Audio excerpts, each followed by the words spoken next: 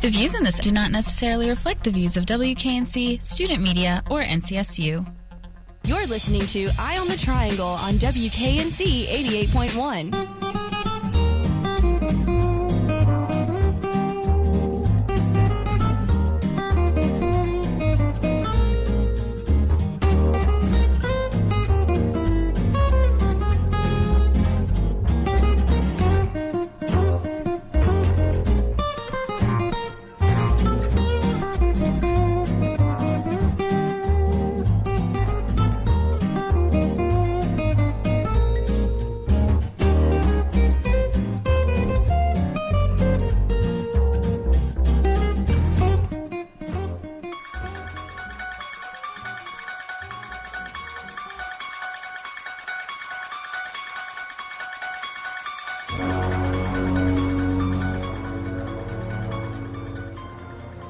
Good evening, Raleigh, and welcome to this week's Eye on the Triangle.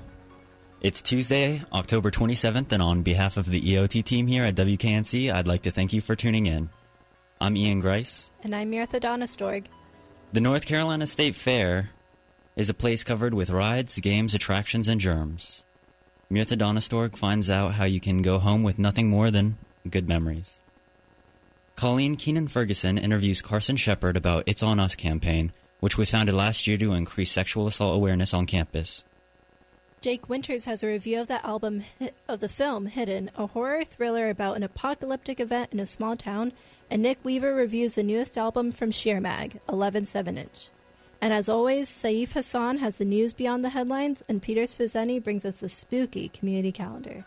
But first, a look at news in North Carolina. A new president has been found for the UNC system, which includes NC State and 16 other schools. Margaret Spellings was elected by the Board of Governors on Friday. Spellings was the secretary under George W. Bush and is currently president of the George W. Bush Presidential Center in Dallas. The selection process has been controversial since President Tom Ross announced his forced resignation in January. Spellings will start in March. Another shakeup in the system's Board of Governors. Chairman of the board, John Finnebresk, is stepping down, effective immediately. He has been serving on the board for 8 years, the chairman for 1 year. Finnebresk announced in January Tom Ross's resignation, but offered no reason as to why he was leaving. He also led the controversial search for Ross's replacement. The current vice chairman of the Board of Governors, Lou Biscuit Jr., will be chairman until the board can elect a new leader. In the triad, an analysis of traffic stops in Greensboro has found a pattern of racial profiling.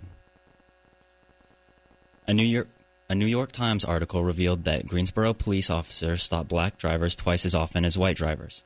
However, they are more often find contraband in cars of white drivers. The deputy chief of the Greensboro police said the numbers are disturbing but don't reflect day-to-day police practices. Over in the mountains, during an App State football game last Thursday, an ambulance was stolen. Boone police found the abandoned ambulance shortly after the theft. They are offering a $1,000 reward for information about the person responsible. And up next, Saif Hassan has the news beyond the headlines.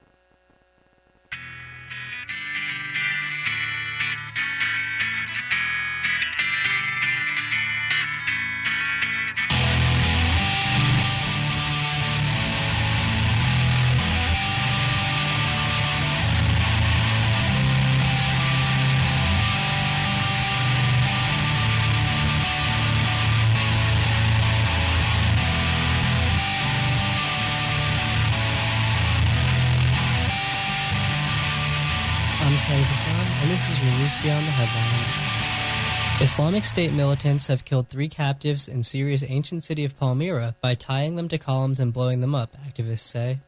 The identities of those people killed on Sunday have yet to be given. They are thought to be the first to have been killed in that way since the jihadist group seized the ruins in May. The Islamic State has destroyed 2 2,000-year-old temples and arch and funerary towers in Palmyra, one of the most important cultural centers of the ancient world. The group believes that such structures encourage idol worship, which goes against Islam. The UN Cultural Agency, UNESCO, has condemned the destruction as a war crime. The Syrian Observatory for Human Rights, a UK-based group that monitors the conflict in Syria, cited local sources in Palmyra as saying that on Sunday, Islamic State militants tied 3 detainees to Roman-era columns and then blew up the structures with explosives. An activist from Palmyra, Khalid Al-Homsi, said the IS had yet to tell the locals the identities of the 3 individuals or say why they had been killed. Another activist claims the Islamic State is doing this for the media attention.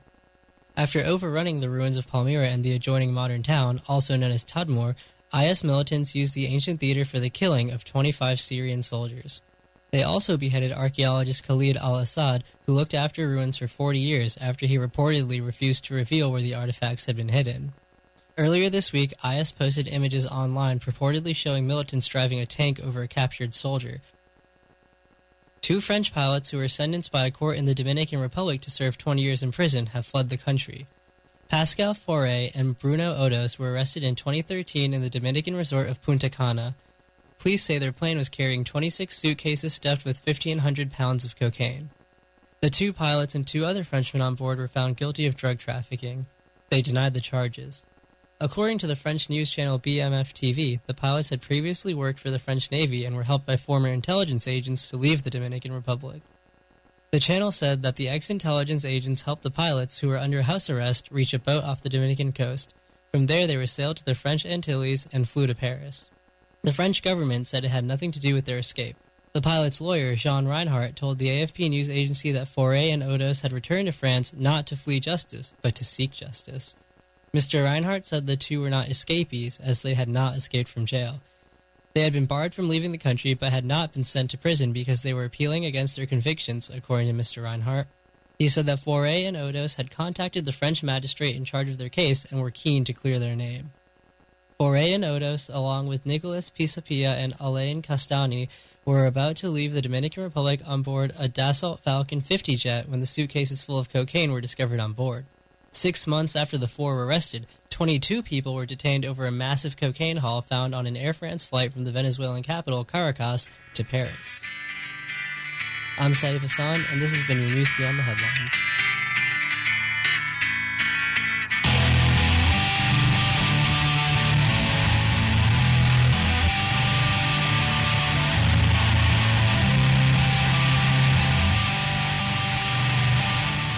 Mirtha Donastork finds out how you can go home with nothing more than good memories, while the North Carolina State Fair is a place covered with rides, games, and attractions, and germs.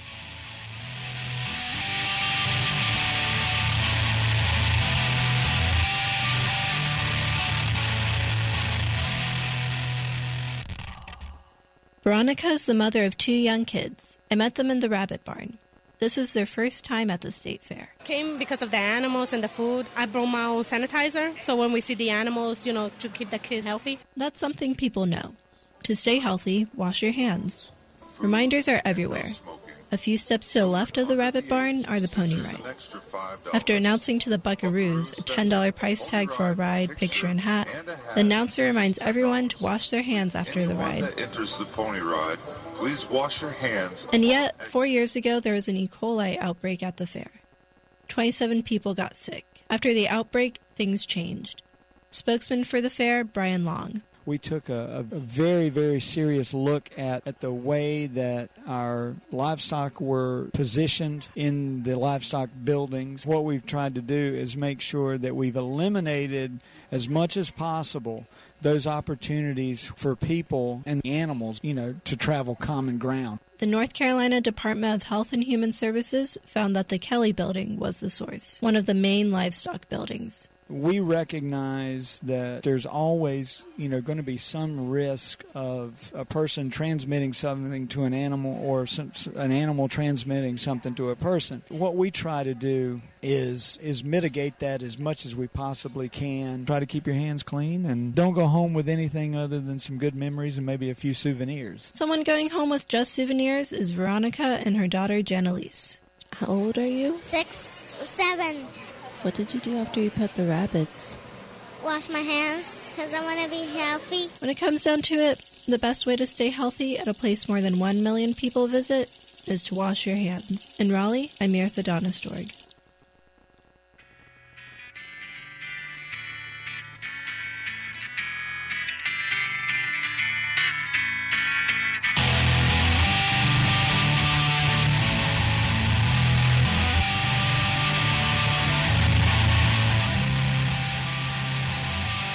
Colleen Keenan Ferguson interviews Carson Shepard about the It's On Us campaign, which was founded last year to increase sexual assault awareness on campus. Listen to find out more.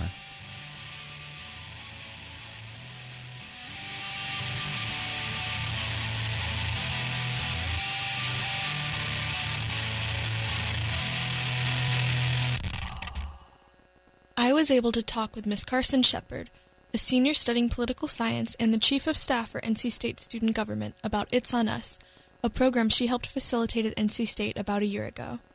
The White House created a special task force about sexual assaults on college campuses and how to address it. They sent larger colleges information on getting involved, and NC State was one of those colleges. How prevalent is sexual assaults and, to a larger extent, rape culture at NC State? Kind of specifically, college campuses more generally. Yeah, college campuses clearly have a problem with sexual assault because 1 in 5 women in college will get sexually assaulted. That's just a really awful statistic. Like 1 in 5, like how many girls are in each class you're in? Yeah. There's so many girls. And then 80% of all sexual assaults happen between 2 people that know each other. And the rape culture tends to point towards the viewing of a rapist as someone you don't know, someone faceless, someone in a white van that will drug you and kidnap you, but it's really the person sitting next to you in class or with you at a party or riding the bus with you. You go to orientation and they tell you not to walk alone and they tell you not to drink. They tell you to carry pepper spray and a knife to fend off sexual assault when we're really not telling people not to sexually assault people, and that's the problem. How is consent defined within the movement? Yeah, I mean, consent at its most general form is yes means yes and no means no. Nothing else means yes, only yes. You can even tell in the tone of some people's voice that yes means no. And just feeling the situation, knowing that if someone can't consent, that it is sexual assault. And knowing that if they feel uncomfortable, it's sexual assault. And even if it's your girlfriend or boyfriend, it's sexual assault. It's just really important to recognize all the things that encompass sexual assault because so many people just think that it's kind of a random act, but it's really more interpersonal between people that know each other. I think another important thing that a lot of people don't know if they are the victim of sexual assault is that you can also take away your consent at any time. Just because you start kissing someone or flirting with them doesn't mean you're giving them consent to go all the way. Oh, yeah. Consent is very personal. It's not something that you give to someone and they don't give it back to you. I think consent can also be easily assumed by people. Like, oh, I'm dating this person. I know them. They're my friend. They're obviously flirting with me, so I'm just going to do whatever I want. And no, that's sexual assault. That's a part of rape culture. And it's something that needs to change. Have you seen any changes on campus or in student government in the treatment of sexual assault since It's On Us was started? I've seen a huge change just in how people on campus have received it. It's not talking about what the girl was doing or where she was or how she was dressed. It's talking about who did this and how can we stop it. It sounds like it's been less of a victim-blaming process and more of a dialogue that goes on between students. What have been some of the difficulties of the It's On Us campaign? I feel like people have a hard time admitting that there's a problem. Universities are always painted as these perfect utopias of learning and openness. But the thing is, so many women and men and people of color and transgender people and gay people are getting raped. But people are trying to cover it up because the university system is also a profit-making system, and it's hard to say why, but there's so many reasons as to why they would want to cover up rapes. But at NC State, we really do have a good administration that's extremely receptive to the ideas of students, and especially that It's On Us because it's so prevalent at all colleges. Why do you think such a large number of sexual assaults go unreported on college campuses? I feel like a lot of people are scared of reliving their sexual assault. They're scared of retaliation. They're scared of what people will think of them, what people will tell them. They're scared of telling their parents, their friends. They feel like they'll be judged. which is true. People are going to judge you if you say you're going to get raped, and that's part of the problem. Everyone should feel comfortable bringing it to someone who can help you, whether it's a police officer or a counselor or one of your friends. And I'm really glad that we've worked on this, because I've seen just like an outpouring of people who won't judge you when it happens at NC State. Do you think it's important for survivors of sexual assault to report their crimes to the police? I think it's very important to report crimes.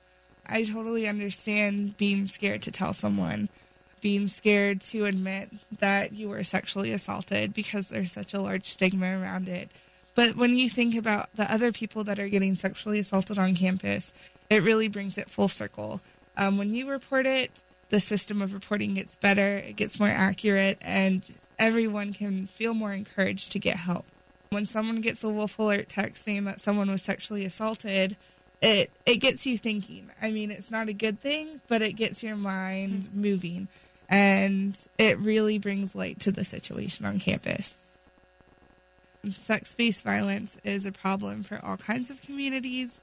Men experience sex-based violence, women do. It's not just a heterosexual thing. It's something that can affect anyone regardless of their gender or gender expression.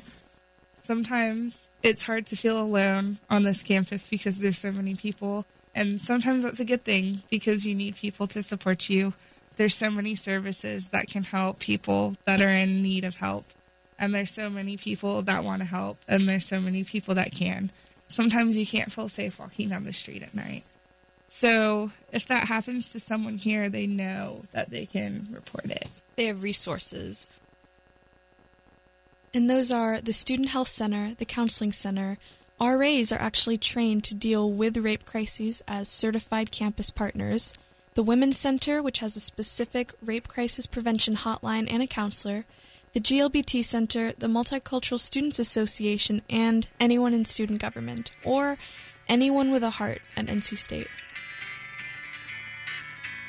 My name is Carson Shepard, and when I'm not advocating for sexual assault awareness and prevention, I'm listening to WKNC 88.1.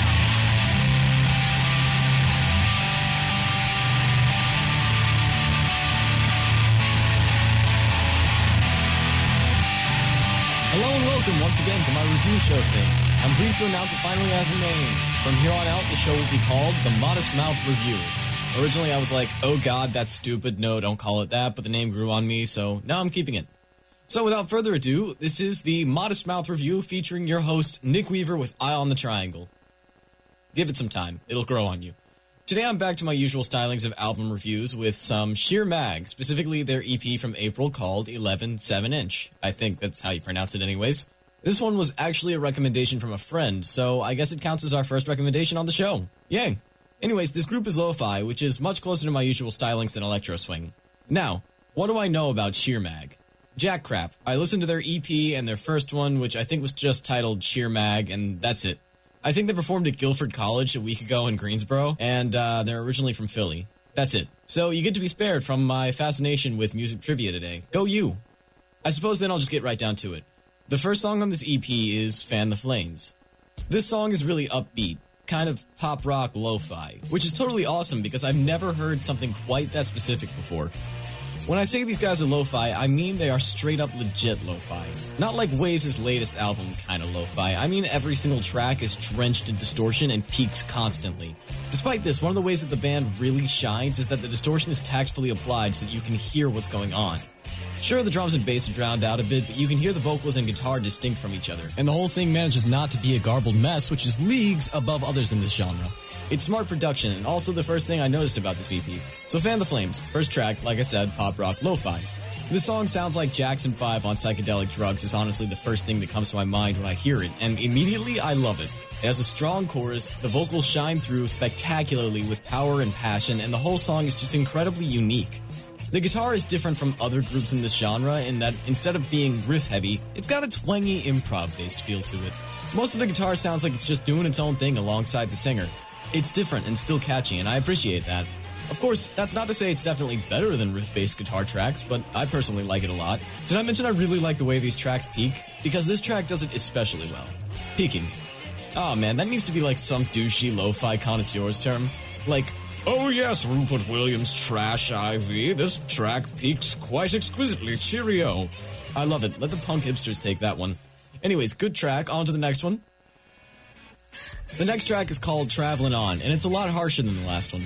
It's like they actually jumped to an entirely different subgenre between songs, from pop rock lo-fi to punk rock lo-fi. This track is almost jagged in the way that it sounds, if that makes any sense. Just, in general, more aggressive than the last one. The vocals are pointed and the guitar is erratic. The vocals are almost strained, which is funny to me, because while listening I had no idea what the singer was saying, so I thought it was an angry song, but as it turns out, it's legit just about being a rambler. At any rate, I really like this song.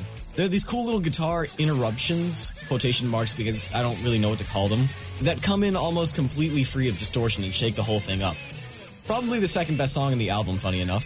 It's kind of rhythmic in the way that the beat goes on, and the guitar is almost impossible to properly dissect. This kind of complex songwriting gives the track staying power and just overall makes it stand out. The third track is called Whose Side Are You On?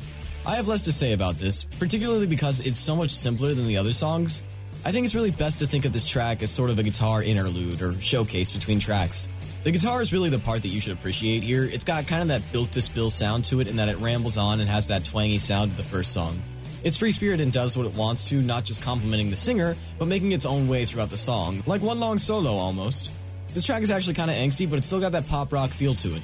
It's actually like the perfect mix of pop rock and punk rock, making it pop punk rock lo-fi. That might actually be my new favorite subgenre. Anywho, it's just a really interesting track. This one and the next one actually give me sort of a Pat Benatar mixed with Fiddler vibe, which is just wonderful in and of itself. I think it's supposed to be a love song, but I honestly have no idea, so on to the next track we go.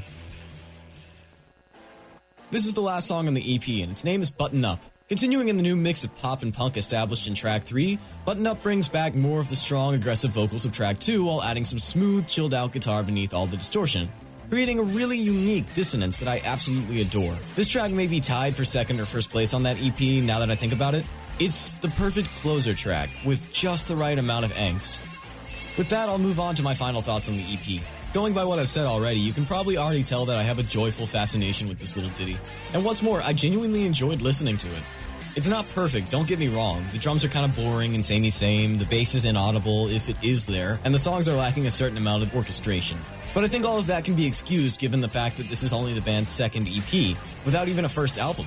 Sheer Mag should be proud of their ability to create competent-sounding lo-fi and moderately original garage rock revival. Do I see this band getting big? No. They're niche, and that's probably going to stay that way. But for that niche audience, I wouldn't be surprised if they started making huge waves before too long. Waves. Get it? I'll show myself out. Before closing out, I'll say that my biggest real complaint with the EP was the order of the tracks. It kind of wound down as it went on, which I feel is kind of a no-no for any album unless you're really going for a strong emotional appeal. If you ask me, the order should have been track 2, then 4, 3, and 1. Save your strongest for last if you're going to go hard all the way through. But it's not too big of a deal. This band has a really great sound and an awesome aesthetic, so they shouldn't worry too much.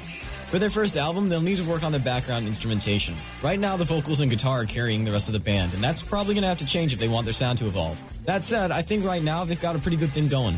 As we close out, I've been Nick, though I'm also known as Klesk, Linz, Meerkat, or just that dude who can't dress himself properly in public. I'm less fond of that last one.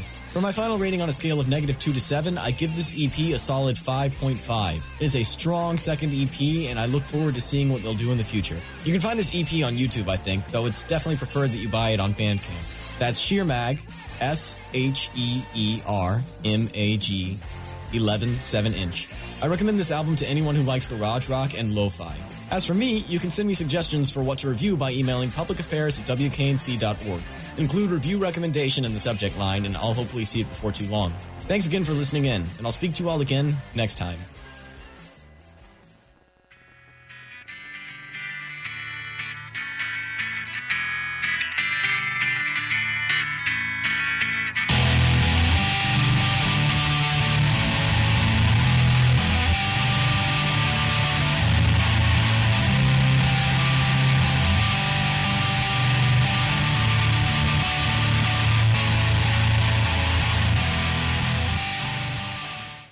Hello, this is Jake Winters, and today I will be giving my review of the film Hidden. Hidden is a movie that takes a horror film and turns it upside down. A family is hiding within a fallout shelter for no apparent reason at the beginning of the movie, and slowly, as we see more and more flashbacks from the three main actors, the apocalyptic event is revealed to the viewer. Essentially, this movie takes on the genre of zombie apocalypse in a brand new way, showing the viewer a place that is not usually seen in these kinds of films.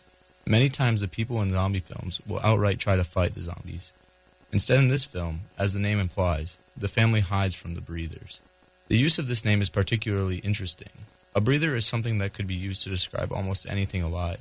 So why this instead of similar titles for the dead such as walkers and biters?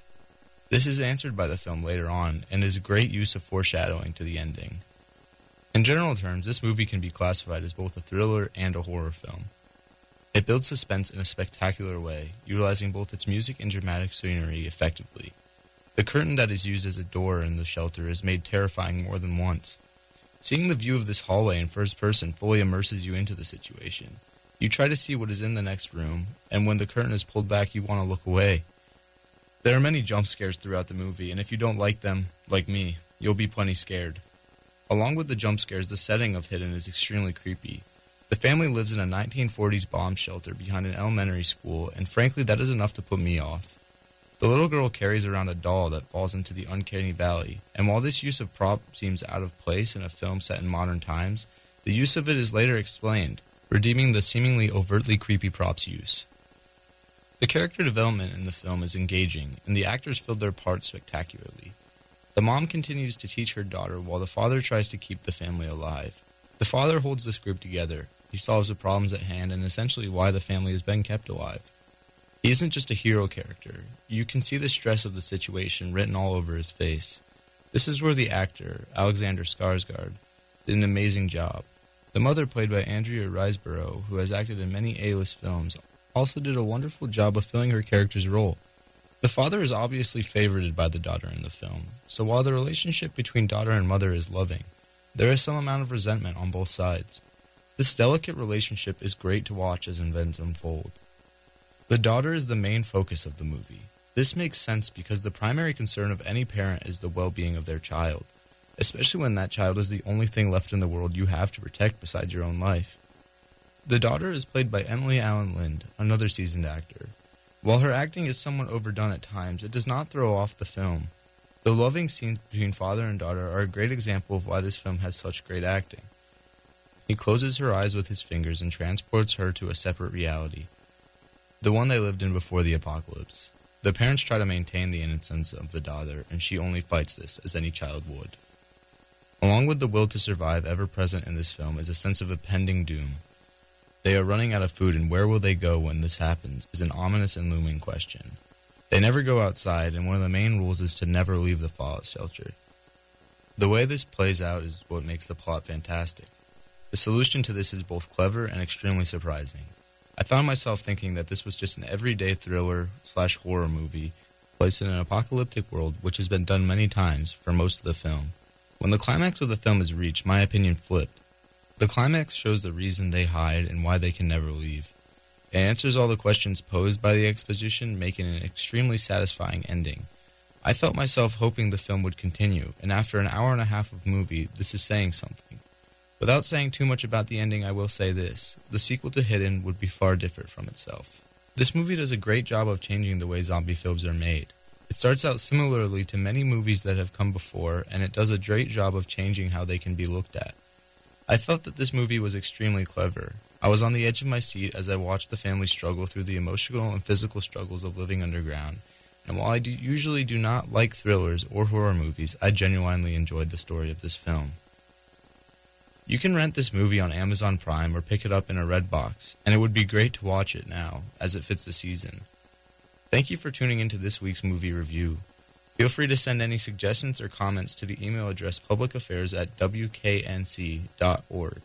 I am always glad to hear feedback and opinions. This is Jake Winters for Eye on the Triangle. Have a good night.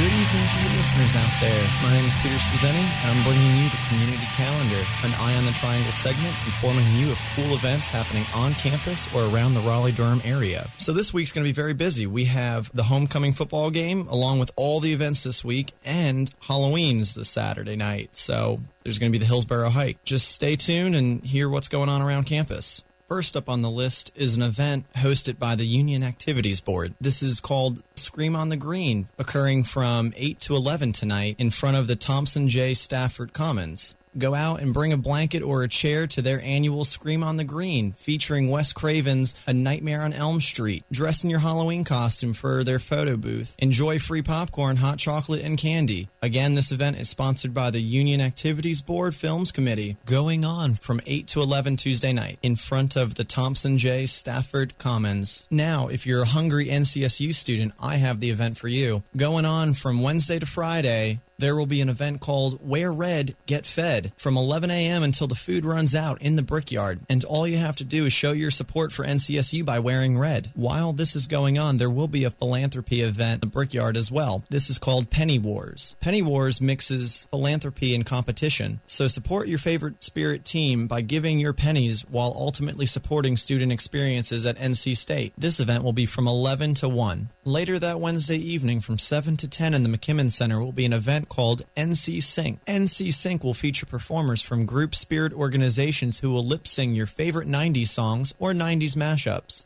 Organizations will be judged for creativity, costumes, props, background, music, incorporation of 90s theme, and overall presentation. Again, this is at the McKimmon Center from 7 to 10 Wednesday night. Looking on to Thursday, October 29th, do you bleed Wolfpack Red? Show your NC State school spirit by donating blood during the homecoming blood drive from 9 to 2:30 at the Tally Student Union Mountains Piedmont Room. Also going on at 9 that morning is the new student sidewalk chalk competition held at the Stanford Commons sidewalks. Are you a first-year or new transfer student at NC State? Grab up to 3 friends and sign up for the new Student Sidewalk Chalk Competition sponsored by New Student Programs. The team who best depicts what makes NC State home will win a prize package including the 3-course meal at the Tally Student Union's new 1887 restaurant for each team member and a free homecoming t-shirt. You can register by contacting NCSU Homecoming at ncsu.edu. So after simultaneously competing in a sidewalk chalk competition and donating blood, don't forget about the event going on in the Brickyard. Wear Red, Get Fed goes on from 11 a.m. until the food runs out. And later that Thursday evening, there will be a Monster Dash on Centennial Campus. Monster Dash is a Halloween-themed obstacle race for teams of 4. Runners will scale piles of hay, low-crawl fields of nets, and paddle on Lake Raleigh during the 5K race. Halloween costumes are encouraged. You may register to NCSU Homecoming at ncsu.edu. This Monster Dash event will be from 6 to 7 that Thursday evening on Centennial Campus. And to conclude our homecoming week, this Friday, October 30th, will be a ton of events held by the Engineering Department. The Department of Electrical and Computer Engineering will be holding their open house this Friday from 10 a.m. to 11:30 p.m. And during that afternoon from 12:30 to 1:30 in the Tally Student Center Mountains Ballroom, they'll be holding their inaugural Hall of Fame lunch to honor their department's most distinguished alumni. The Materials Science and Engineering Department will be hosting their open house this Friday from 12:30 p.m. to 1:45 p.m. in the Engineering 1 atrium. The Department of Mechanical and Aerospace Engineering will be providing tours of Engineering Building 3 from 9 a.m. to 10:30 a.m. that Friday morning. Finally, the Civil Construction and Environmental Department will be holding their homecoming luncheon to honor donors of the CCEE Enhancement Fund from 11:30 a.m. to 1:30 p.m. in Mann Hall, room 323. So now about that last look at Harrelson Hall. You may register to join the Wake County Alumni Network as they tour and say farewell to the iconic campus landmark. This tour will be going on at 4:30 p.m. May register by emailing barbara.day@bentley.com. The Poole College of Management and the College of Humanities and Social Sciences are teaming up this year to host the 12th annual Homecoming Porch Party from 4:30 to 7 at Nelson Hall that Friday night. Campus Life will be hosting this year's NC State Homecoming Parade starting at 6 p.m. on Hillsborough Street. Join them to celebrate the campus clubs, local organizations, sororities, fraternities, bands, and VIPs as they march down Hillsborough Street to pump up the pack. Their guests of honor will be the NC State's head football coach and football team captains. Bring your friends and families to line the streets. And let's not forget the whole reason we're having these events this week. This Saturday at 3:30 will be the homecoming football game at the Carter Finley Stadium. Come out and cheer on the pack as they take on Clemson University in the Textile Bowl. So that concludes this week's community calendar. Hope you enjoy all of the homecoming events, the football game, and the holiday coming up ahead. This has been the community calendar brought to you by Peter Swazeni.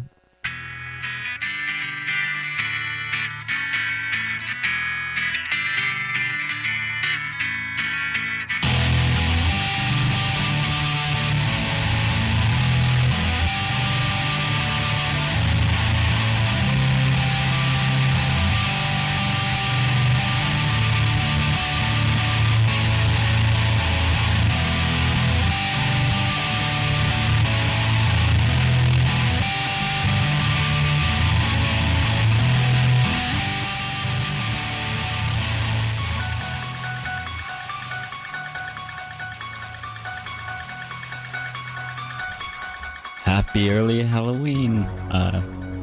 So what are you going for as Halloween, Mirtha? I don't know. I'm still trying to decide between two costumes. Either Amy Winehouse, because she's awesome, or Judith Beheading Holofernes by Gustav Klimt. I kind of want to embody this painting. I am not sure how to pull that off, but what are you going as, Ian? Well, I just want to take a moment to talk about my roommate's costume that he went to for Design Bash for... On Saturday? I think it was last Saturday. He went as the ISS. So The International Space Station? He did. He went as the International Space Station. And that is my DJ co-host when we do our DJ show. Wednesdays 3 to 4. But this year I want to go as a band. I want to go as Chastity Belt. I know a lot of other people around the radio station are also going as bands, but I think that's going to be a fun one. How are you going to be Chastity Belt? Well, I'm gonna put on a chastity belt. As always, if you heard anything you liked, you hated, or anything that made you think, let us know and tweet at us at WKNC_EOT, where you can also catch up on more local news. And be sure to check out our blog at blog.wknc.org, where you can also download our podcast. After Hours with L-Dub and Snooze is up next at 8, and you can catch another episode of Eye on the Triangle next week right here on WKNC. For Eye on the Triangle, I'm Mirtha Donistorg. And I'm Ian Grice. Have a happy Halloween.